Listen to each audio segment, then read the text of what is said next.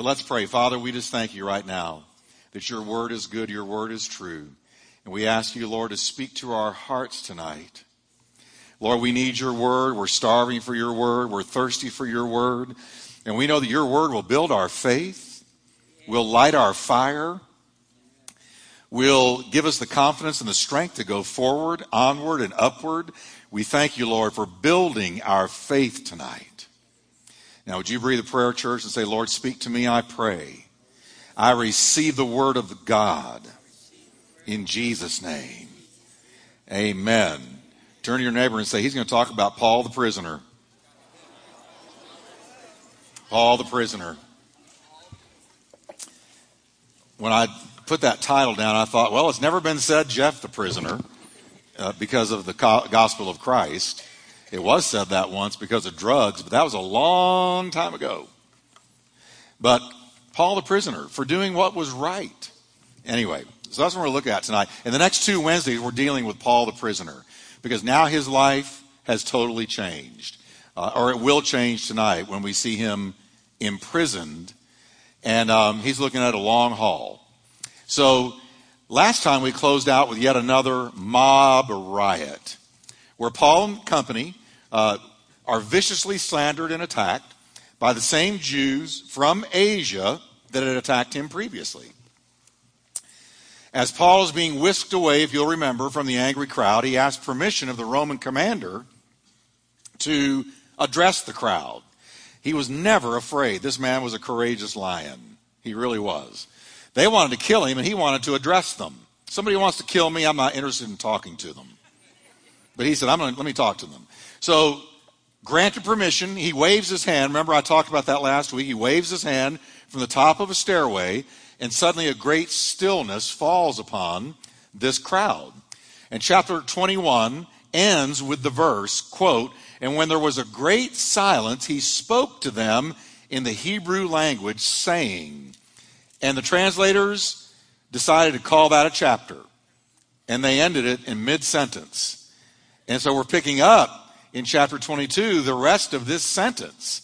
And so let's pick it up in 22 verse 1. "Brethren and fathers," says Paul, "hear my defense before you now." And when they heard that he spoke to them in the Hebrew language, they kept all the more silent. Have you ever noticed that it matters when you talk to somebody in their language? When you talk to somebody in their language, you have their attention more. There's more of an identification. So when he spoke to them in their native tongue, they got even quieter. They said, this guy is one of us. Now, he was probably speaking Aramaic, which was a kindred language of Hebrew, but probably not in Hebrew, but Aramaic, which was the vernacular of Easterners in that day. The Westerners spoke Greek, Koine Greek, the common Greek of that day. The Greek that is in our Greek New Testament, Koine Greek, common Greek. So if you were in the West, you spoke the Koine Greek. If you were a Easterner, then you spoke Aramaic. Now, then he said, "I'm indeed a Jew, born in Tarsus of Cilicia, but brought up in this city at the feet of Gamaliel, taught according to the strictness of our father's law, and I was zealous toward God as you all are today." I was just like you. I'm speaking in your tongue, and I understand where you're coming from. I was just like you. And he also was smart enough to name drop, because he name dropped Gamaliel. Why did he bring up Gamaliel? Because Gamaliel was considered the greatest Old Testament scholar and teacher of that day. Remember, it was Gamaliel that spoke to the Sanhedrin earlier on in the book of Acts when he said, now, if this work is of God, we can't overthrow it. So I advise you to leave these disciples of Christ alone, because if it's not of God, it'll end on its own. But if it's of God, who are we to fight against God? We cannot overthrow God. It was the same Gamaliel. So to say that he was a student of Gamaliel was name dropping. He knew that would give him greater prestige in the eyes of this crowd, especially the Jewish fathers that were out there in that crowd. Now, I want you to pay close attention to the honesty and the transparency of Paul, because he's about to share a litany of his crimes against Christians before he was saved. Let me tell you, Paul when he was Saul, before he was saved, was bad news if you were a Christian. Look what he says, verse 4. I persecuted this way to the death, binding and delivering into prisons both men and women, as also the high priest bears me witness, and all the council of the elders, from whom I also received letters to the brethren, and I went to Damascus to bring in chains, even those who were there to Jerusalem to be punished. So here's the words: binding, imprisoning, chaining, punishing, killing. Your apostle, Paul, did that when he was Saul. Talk about the way we were. I don't think anybody can look back on a past like that. And you know, so if you have trouble experiencing the forgiveness of God over your past, you didn't do what Paul did. I said, you didn't do what Paul did. You did. You may have done some drugs, involved in some immorality, maybe drinking, whatever it was you did, and the devil tries to pound you over the head with that. Paul had to look back when he was Saul. I killed men and women. I imprisoned them. I chained them. I beat them. I broke up families. I carried them away. I was hell on earth towards Christians. You think he didn't struggle to forgive himself? He was a normal man. I think he had to struggle with it. I do believe he did. But he made such a breakthrough. He said, what I was, I'm not anymore. If any man be in Christ, he's a new creation. The old has passed away and all has become new. But look at what he had to say, I forgive you, and move on. Talk about forgetting what lies behind. Look what he had to forget, what was behind him. So, amen. We didn't do all that. Now, he admits that he fully believed he was doing a service for God in coming against the believers.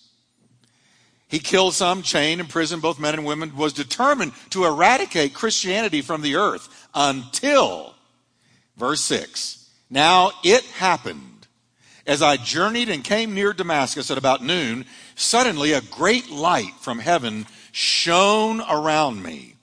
Now, pay close attention to the verbiage here, because notice, his encounter with heaven's light took place at high noon. The sun is at its full strength.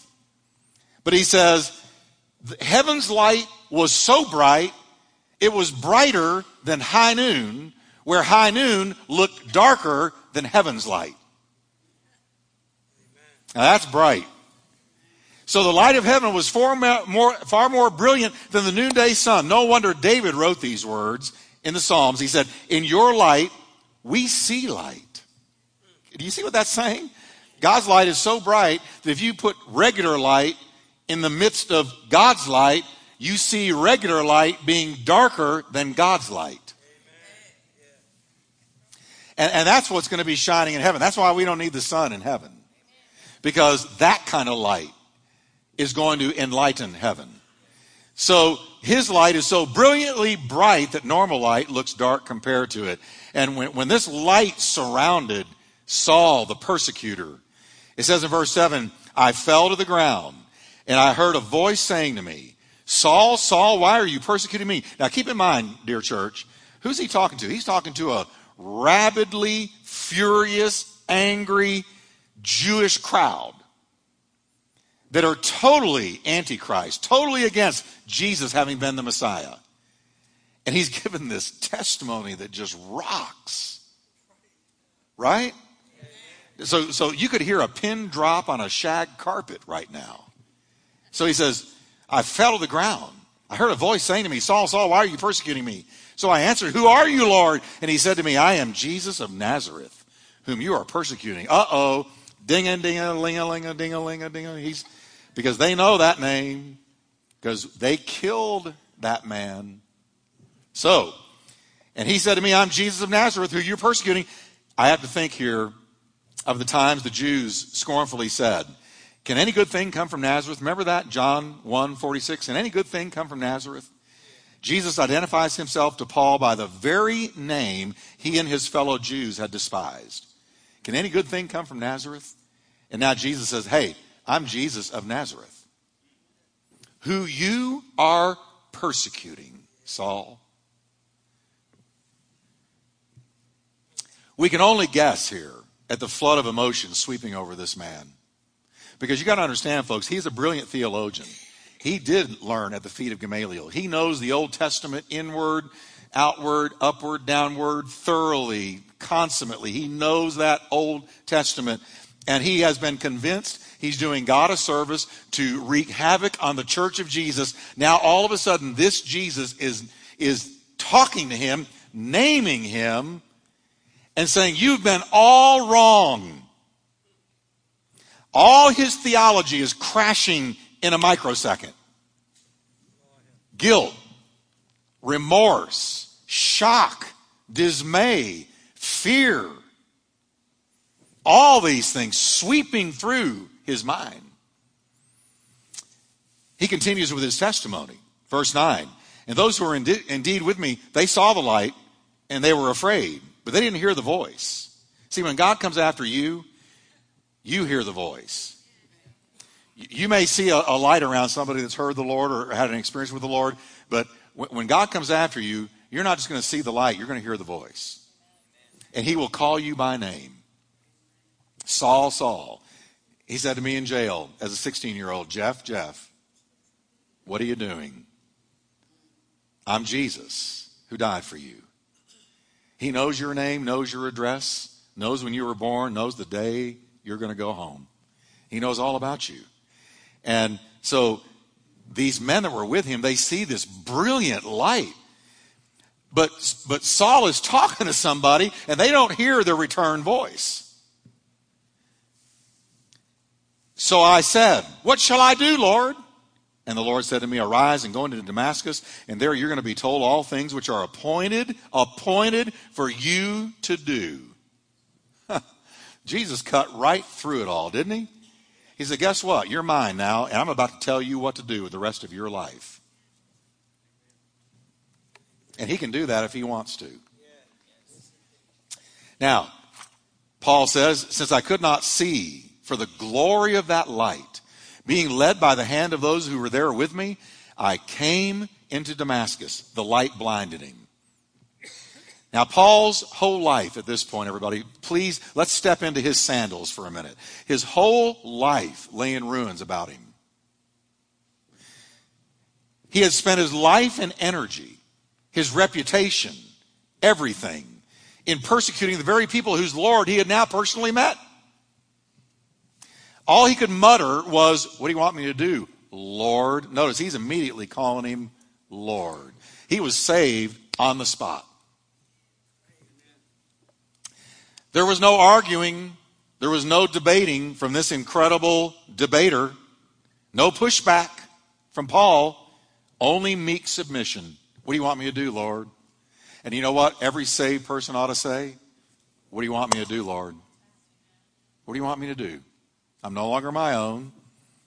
I'm yours. You bought me with a price, the price of your blood. What do you want me to do? That's what I did. I got saved in jail. I said that night, what do you want me to do, Lord? I'm yours now. And he had every right over my life, and I lost all rights to my life. And so have you. You may not know it yet, but you have. You were bought with a price. Therefore, glorify God in your body and in your spirit, which are God's. Which are God's. So, verse 12, then a certain Ananias, once he was in Damascus, he's continuing his testimony to this crowd now. A devout man, Ananias was, according to the law. He had a good testimony with all the Jews who dwelt there. Came to me, and he stood, and he said to me, Brother Saul, receive your sight. And at that same hour, I looked up at him. It struck me when I was getting this ready. The last thing he had seen was the face of Christ.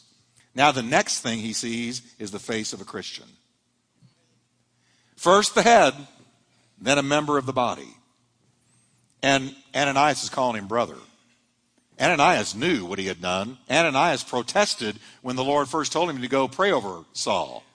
But Ananias has received him in Christ, so now he's just calling him brother right off the bat. Brother Saul. Then Ananias continues, verse 14. Then he said, the God of our fathers has chosen you so that you should Now watch this. Know his will, see the just one, and hear the voice of his mouth. Everybody say know, see, and hear. God has chosen you. You have been chosen, Saul, to know his will. Now, I don't think that Saul had any inside track on God in this respect over us, in this respect. He's no more saved than we are. He was not more saved than we are. Yes, he was a chosen vessel, unlike any, I think, in the New Testament church, because God chose him not only to reach the Gentiles, but to write 2/3 of the New Testament. And, Apostle Paul and Christianity are like, bread and butter.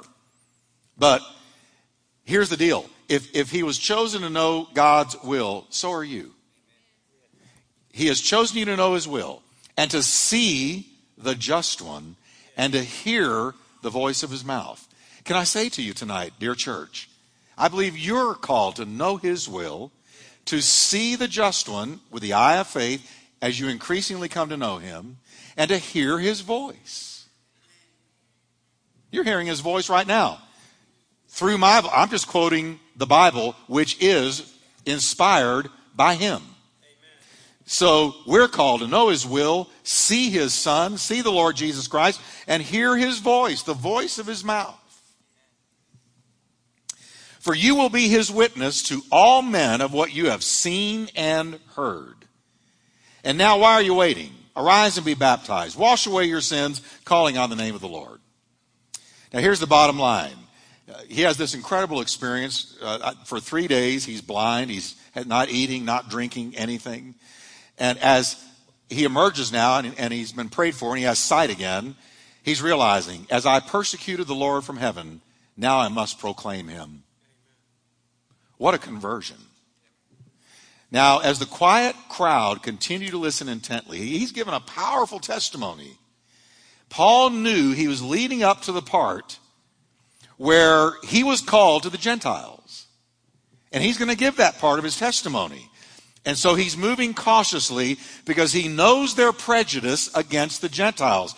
But that was the keystone, the cornerstone of his call. You're going to go to the Gentiles. So verse 17. Now it happened, he's given his testimony further. Now it happened when I returned to Jerusalem the first time after Arabia. This is the first time he went to Jerusalem. That's what he's talking about. And I was praying in the temple that I was in a trance. And I saw the Lord saying to me, make haste and get out of Jerusalem quickly, for they will not receive your testimony concerning me. So I said, Lord, they know that in every synagogue I imprisoned and beat those who believe on you. In every synagogue, he walked into the churches and grabbed them and beat them. He said, and when the blood of your martyr, Stephen, was shed, I was standing right there, consenting to his death. And I was guarding the clothes of those who were hurling the rocks at him. Now what he's saying here is, he's saying, I said to the Lord, I don't know why they would come against me, because they know how I was so against Christianity and Christ, and now I've had this experience. Won't they understand? And Jesus was telling him, no, they're not going to understand. Now, no doubt, Paul is sharing, once again, the severity with which he'd attacked the church. To show the listeners, hey, something very, very real must have happened to me, or I wouldn't be standing here preaching Jesus. I mean, hello, guys, something happened to me. But his next sentence ignites a firestorm and changes his whole life. Verse 21. Then he, Jesus, said to me, depart, for I will send you far from here to the Gentiles. Paul's assignment was not Jerusalem. It was the far-flung Gentile world, to be an apostle to the Greeks and the barbarians. The very people the Jews looked on as dogs would be Paul's sheep. That's why I say, bring the Hell's Angels in here. Bring the strange people. Bring in the prostitutes. Bring in the drug addicts. Bring in the down and outers. Bring in the ones that nobody else wants, because they may look rough, but they'll be his sheep. Amen. They'll be his sheep. Yeah. He takes people who are living like dogs and he turns them into sheep. Amen. Now, it says in verse 22, they listened to him until this word, Gentiles. And they raised their voices and said, away with such a fellow from the earth. He's not fit to live. And their prejudice took over. Amen.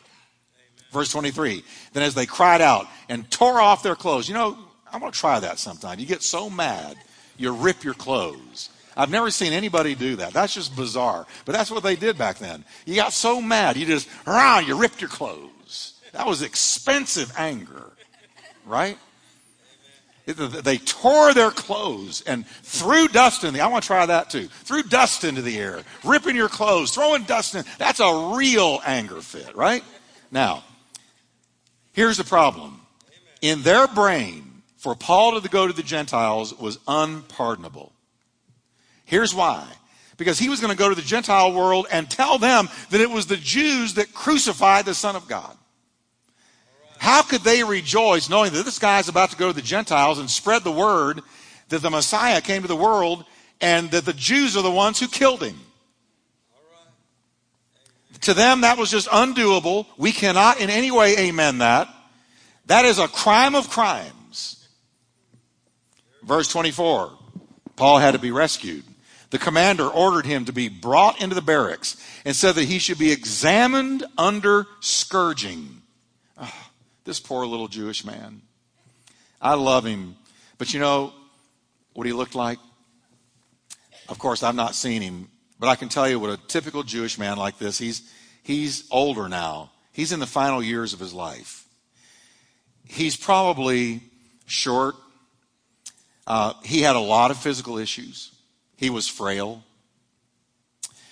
He had eye problems because he said to the Galatians, I can testify that if you could have taken out your own eyes and given me yours for mine, you would have.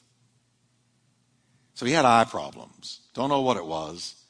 But his print, when he, in the original letters that we have seen, the letters are huge. He couldn't see. He was myopic. He's this little Jewish man with a heart of a lion with an incredible anointing on his life. But listen, now they're going to take this little man whose back already looked like a road map. He'd already been shredded several times by whippings across his back and beating with rods and being stoned and left for dead. His little body, and I'm not demeaning him by saying little body. He was not a huge, big, towering man. His little body had just been through it. And now they're going to examine him, which means we're going to beat you until you tell us the truth about why they're so mad at you. What have you done? We're going to beat you until you finally tell us the truth. And so they bound him with thongs, verse 25. And Paul said to the centurion who stood by, is it lawful for you to scourge a man who is a Roman and uncondemned? At least he stuck up for himself. That goes to show you, turn the other cheek. It doesn't mean anytime somebody wants to hit you, you just say, oh, go right ahead to the glory of God. And while you're doing it on the right side, hit this side too. Not me. You hit me, I'm going to defend myself. That's another topic. That command of Jesus is not understood. But here's the deal. He stuck up for himself. He said, hey, I'm a Roman. You can't do this to me. Now, we know that Paul was no stranger to beating with rods or to being lashed with a whip. But the scourge, folks, was different. It consisted of leather straps weighted with bits of iron. Now stop and think about that. Here is a wooden handle. Here's leather straps. I don't know how long, but probably good enough for the guy to stand back a little bit and just let you have it. And at the end of the leather straps are metal pieces, like razors. And that's going to be laid across your back. I looked it up. Listen, in the hands of a brawny soldier, this scourge would tear out great lumps of flesh. I'm not meaning to gross you out. I'm telling you what he was looking at.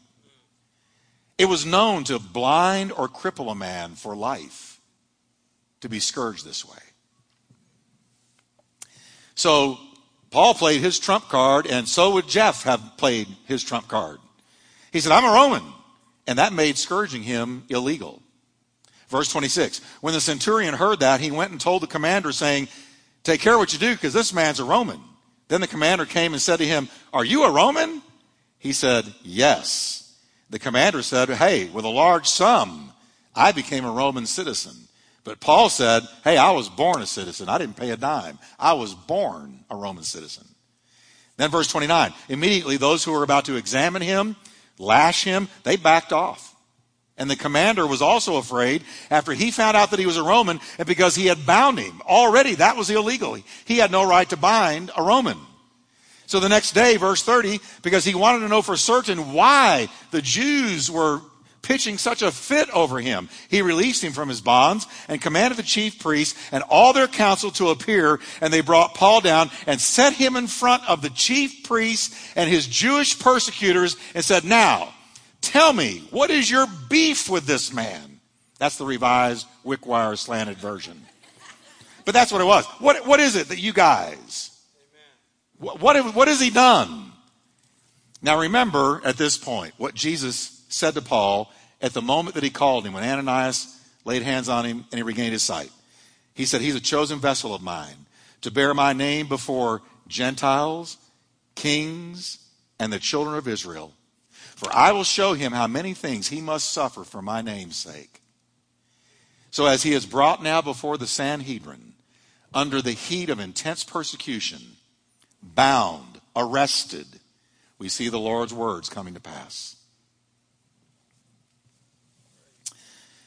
So now we go into chapter 23. Then Paul, looking earnestly at the council, now he's got his chance to make his case. He said, men and brethren, I've lived in all good conscience before God until this day. Well, that was the beginning of his talk, and it ended quick. Because right then, 2 sentences later, the high priest Ananias commanded those who stood by to hit him in the mouth. I have compassion for Paul. He just dodged the scourge. Now he's being smacked in the mouth. Then Paul said to him, I love this. God will strike you, you whitewashed wall. Everybody say, yes. God will strike you, you white. Don't you wish you could say that to a few people on earth? God will strike you, you whitewashed wall. I don't know what that meant, but it sounds bad. For you sit to judge me according to the law? And do you command me to be struck contrary to the law? Translated, you blithering hypocrite. You say that you're judging me by your law and you're commanding me to be hit contrary to the law. You say you're defending? Amen. And those who stood by said, do you revile God's high priest? Now look at his change. I want to point out the way he changes right here. Paul said, oh, I didn't know, brethren, he was the high priest. For it is written, you shall not speak evil of a ruler of your people. Now we need to pause here a moment. And let's look at what just happened, because it matters to us in this day. Here we have an example of Paul's spirit being beautifully submitted to the honor of God. As soon as he was told it was the high priest ordering him to be struck, his entire demeanor changed. You see it? God will smite you, you whitewashed wall. That's the high priest. Oh, I didn't know it was the high priest. His mind, no doubt, quickly went back to the Bible he knew so well, and Exodus 22, verse 28, which says, you shall not revile God nor curse a ruler of your people. And can I show you something here? How Paul was submitted to the Word of God.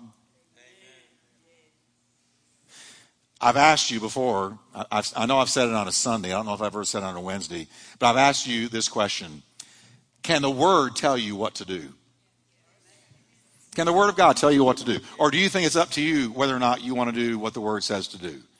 I think today a lot of the church, I know, cherry picks what they want to accept from God's Word and what they don't like. But I want you to notice how this man, the Apostle Paul, was submitted instantly to the Word of God. The Word of God could tell him what to do, even though somebody was about to strike him in the mouth unlawfully. Now, here's the deal. The man was despicable. The character of the man who said hit him against the law, hit him, that man was despicable. But see, Paul looked beyond the man to the position that God gave the man. And Paul said, I will honor the position, though I cannot honor the man. Now, how can we apply that today? Well, all around us. We all have authority around us, don't we? We work for somebody. If you're a parent, you're an authority over the child. All of us answer to somebody in this life, in this world. We're under the government of America, unfortunately, sometimes, when it comes to tax time. But I want you to see how, first, Paul immediately submitted his spirit to the Word of God. He said, I'll honor the position because the position represents God, even though I can't honor the man. So, if a policeman pulls you over, and he walks up and you recognize him, you say, oh, I know him. He beats his wife. He gets drunk on weekends. He kicked his kids out of the house. He lives terrible. He's a total hypocrite. But he pulls you over. Do you look at him based on what you know? And do you say, well, since I know that you beat your wife and you've kicked your kids out and you get drunk on weekends, I'm just going to hit the pedal to the metal again and I'm driving away and I'm not going to do what you say. You don't do that, do you? Because of those lights on the top of his car and that badge on his chest. We honor the position and we don't have to worry about honoring the person. But see, that goes out into many other parts of our life. Not just police. There's times God calls us to honor a position, though you can't honor the person in the position. And there's times when the Word of God requires us to do something our flesh doesn't want to do. So though the man was despicable, the office was honorable, and Paul was honoring the office, not the man. He said, oh, I didn't know. I take that back. You're not a whitewash wall.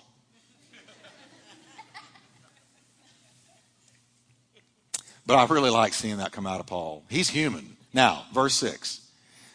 But when Paul perceived that one part were Sadducees and the other Pharisees, he cried out in the council, Men and brethren, I am a Pharisee, the son of a Pharisee. Concerning the hope and resurrection of the dead, I'm being judged. He spotted the Pharisees in there and he said, let me tell you why I'm here. Because I've been preaching that one day everybody is coming out of the grave. Some to eternal life and some to eternal damnation. But I preach the resurrection of the dead. He's homing in on a target audience that was in that crowd. There were Sadducees and there were Pharisees. The Pharisees believed in the resurrection from the dead. The Sadducees didn't believe in miracles or the supernatural or the resurrection of the dead. So he said, I'm going to home in on my guys who are at least with me on the resurrection. Pharisees were much easier to lead to Christ because they believed in the resurrection of the dead. The Sadducees didn't believe in that or miracles. So Paul lobbed a hand grenade into this mixed council by informing them he was a Pharisee. I'm with you, Pharisees. Paul was smart.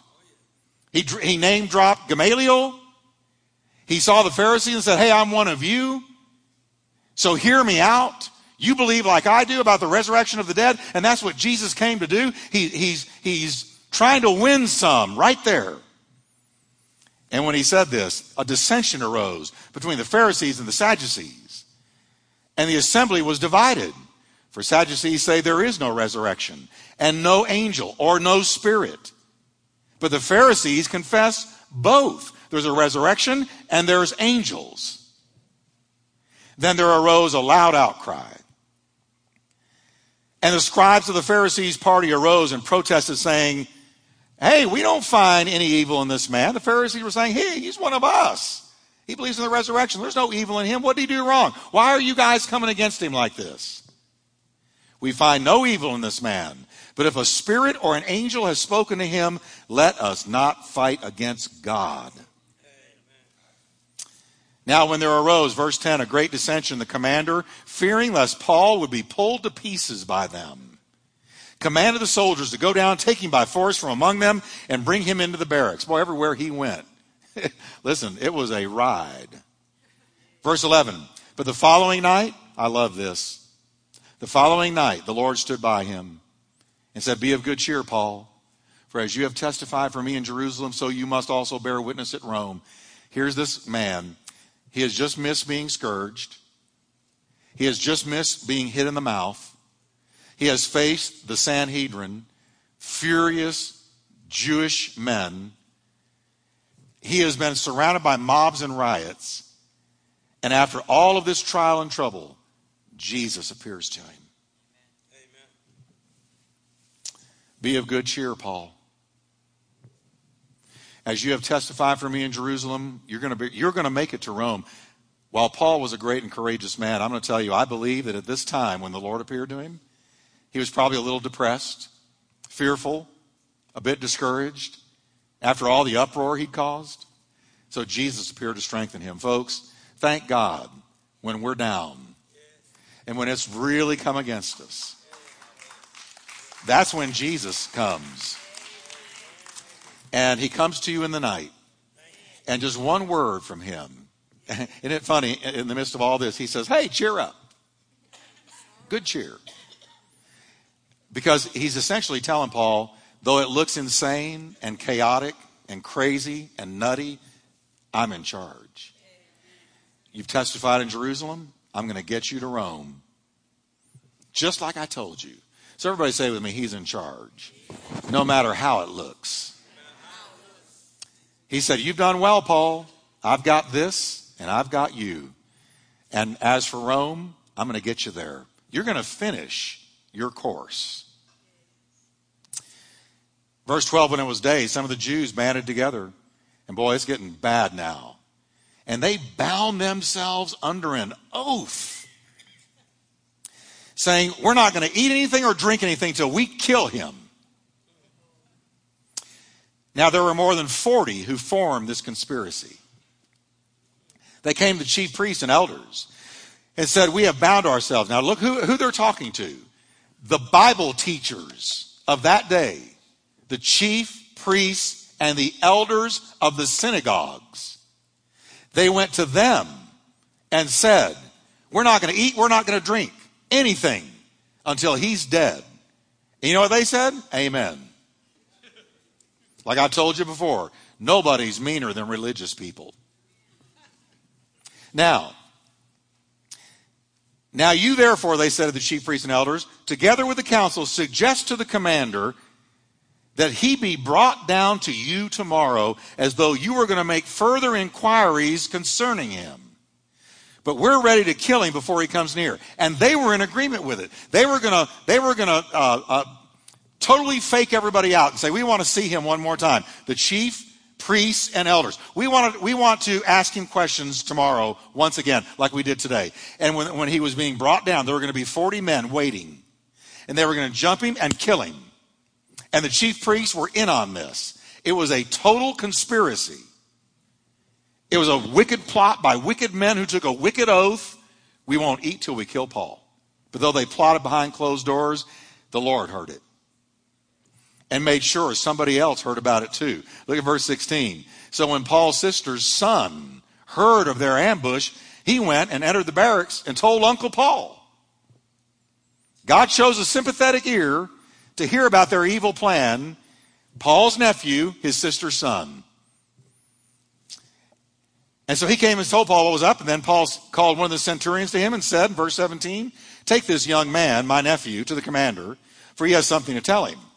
So he took him and brought him to the commander and said, Paul the prisoner called me to him and asked me to bring this young man to you. He has something to say to you. And verse 19, the commander took the young man by the hand, went aside, and asked him privately, what is it that you have to tell me? And Paul's nephew said, the Jews have agreed to ask that you bring Paul down to the council tomorrow as though they were going to inquire more fully about him. But do not do it, for more than 40 of them lie in wait for him, men who have bound themselves by an oath that they will neither eat nor drink till they have killed him.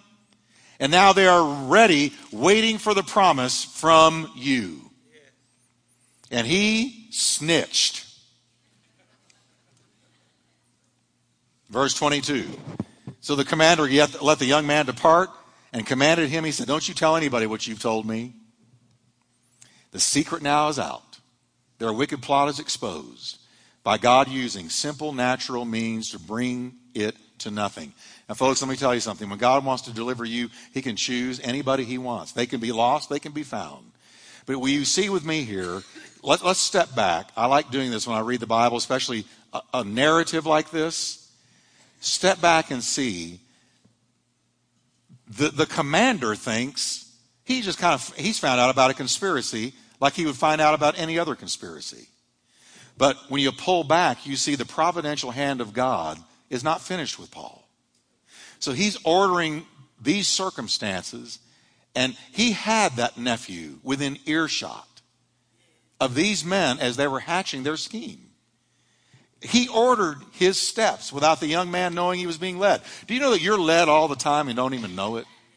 The steps of a good man are ordered by the Lord, and he delights in his way. Though he fall, he will not be utterly cast down, for the Lord upholds him with his hand. So all I'm saying is the providence of God leads us all the time when we don't know it. He's in charge of your steps. Well, y'all are staring at me like, do you get that? You say, well, no, only when I know he's leading me. Listen, you're aware of a tiny little bit of his leadership and his guidance in your life. He's ordering circumstances around you right now that you don't know anything about.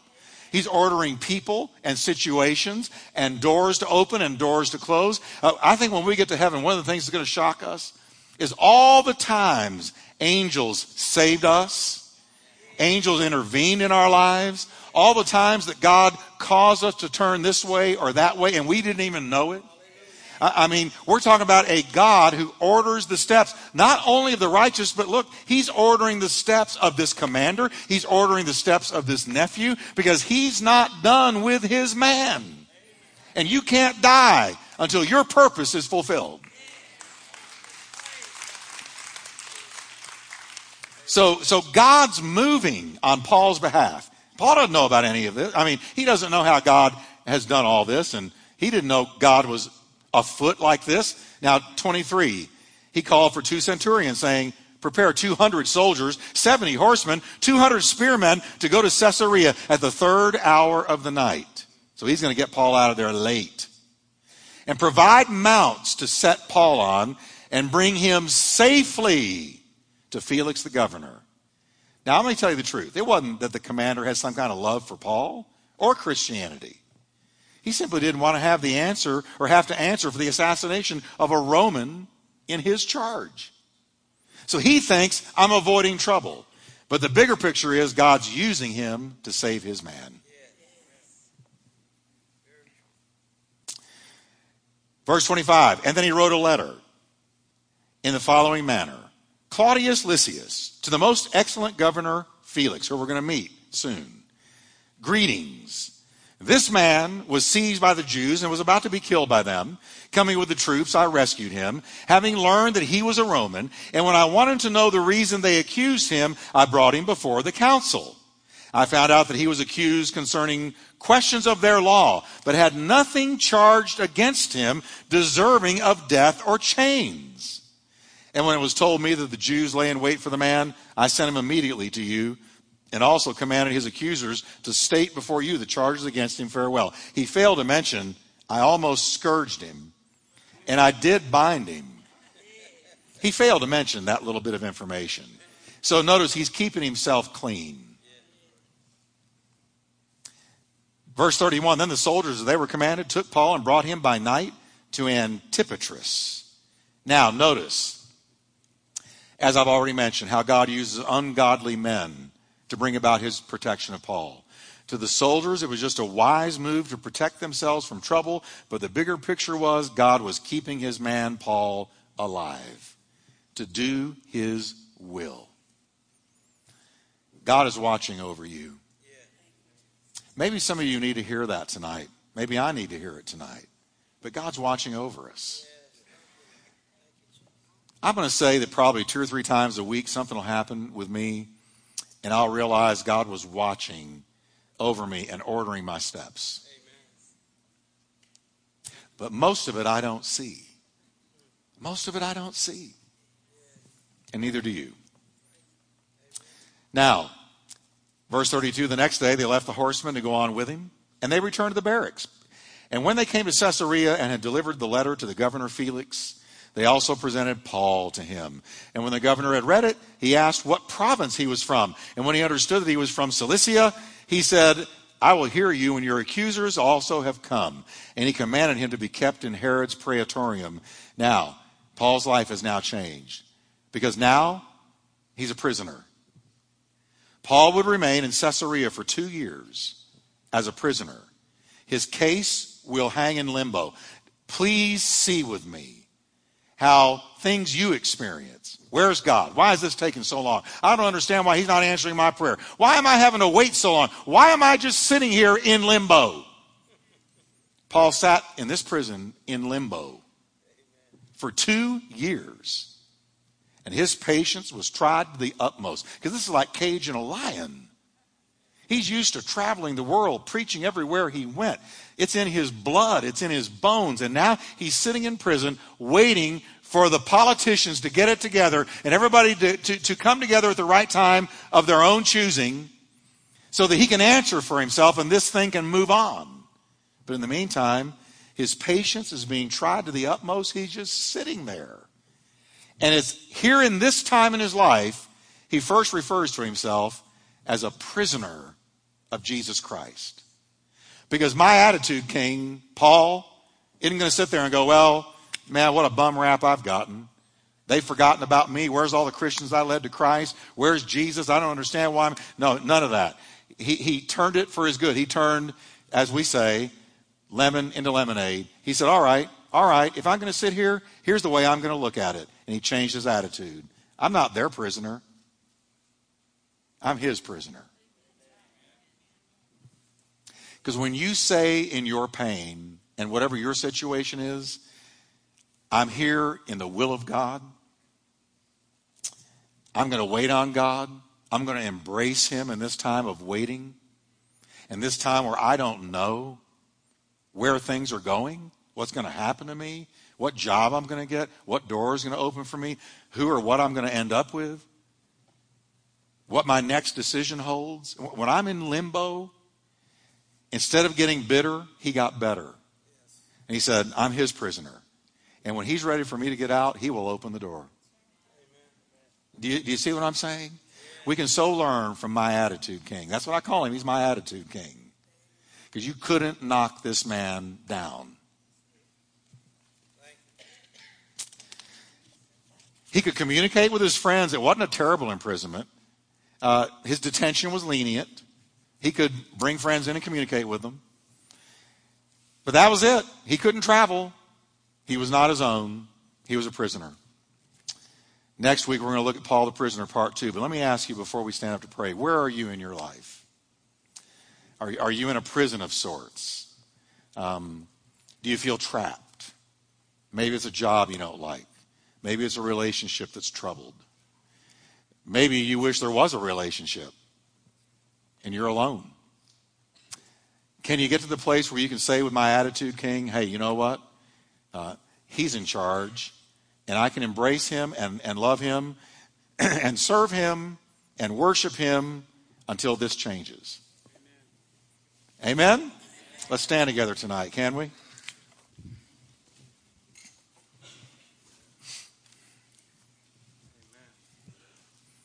Isn't this good stuff in the book of Acts? Isn't it good? Amen. It is good. Good stuff. Let's just lift our hands and thank Jesus. Lord, we just thank you. We praise you. Living God, living Christ. We thank you, Lord, that the providence of God is at work in ways we don't see right now. This very moment. Lord, you're moving behind the scenes in ways we are not aware of. And your word to us is what it was to Paul. Worship me, trust me, seek me, live for me, and trust me and trust my timing. So let's just say to him, Lord, I trust your timing. Help me to grow blossom where I'm planted. Give me the attitude that Paul had that he got from Jesus. Yes, Lord. Let's worship the King of Kings for a moment.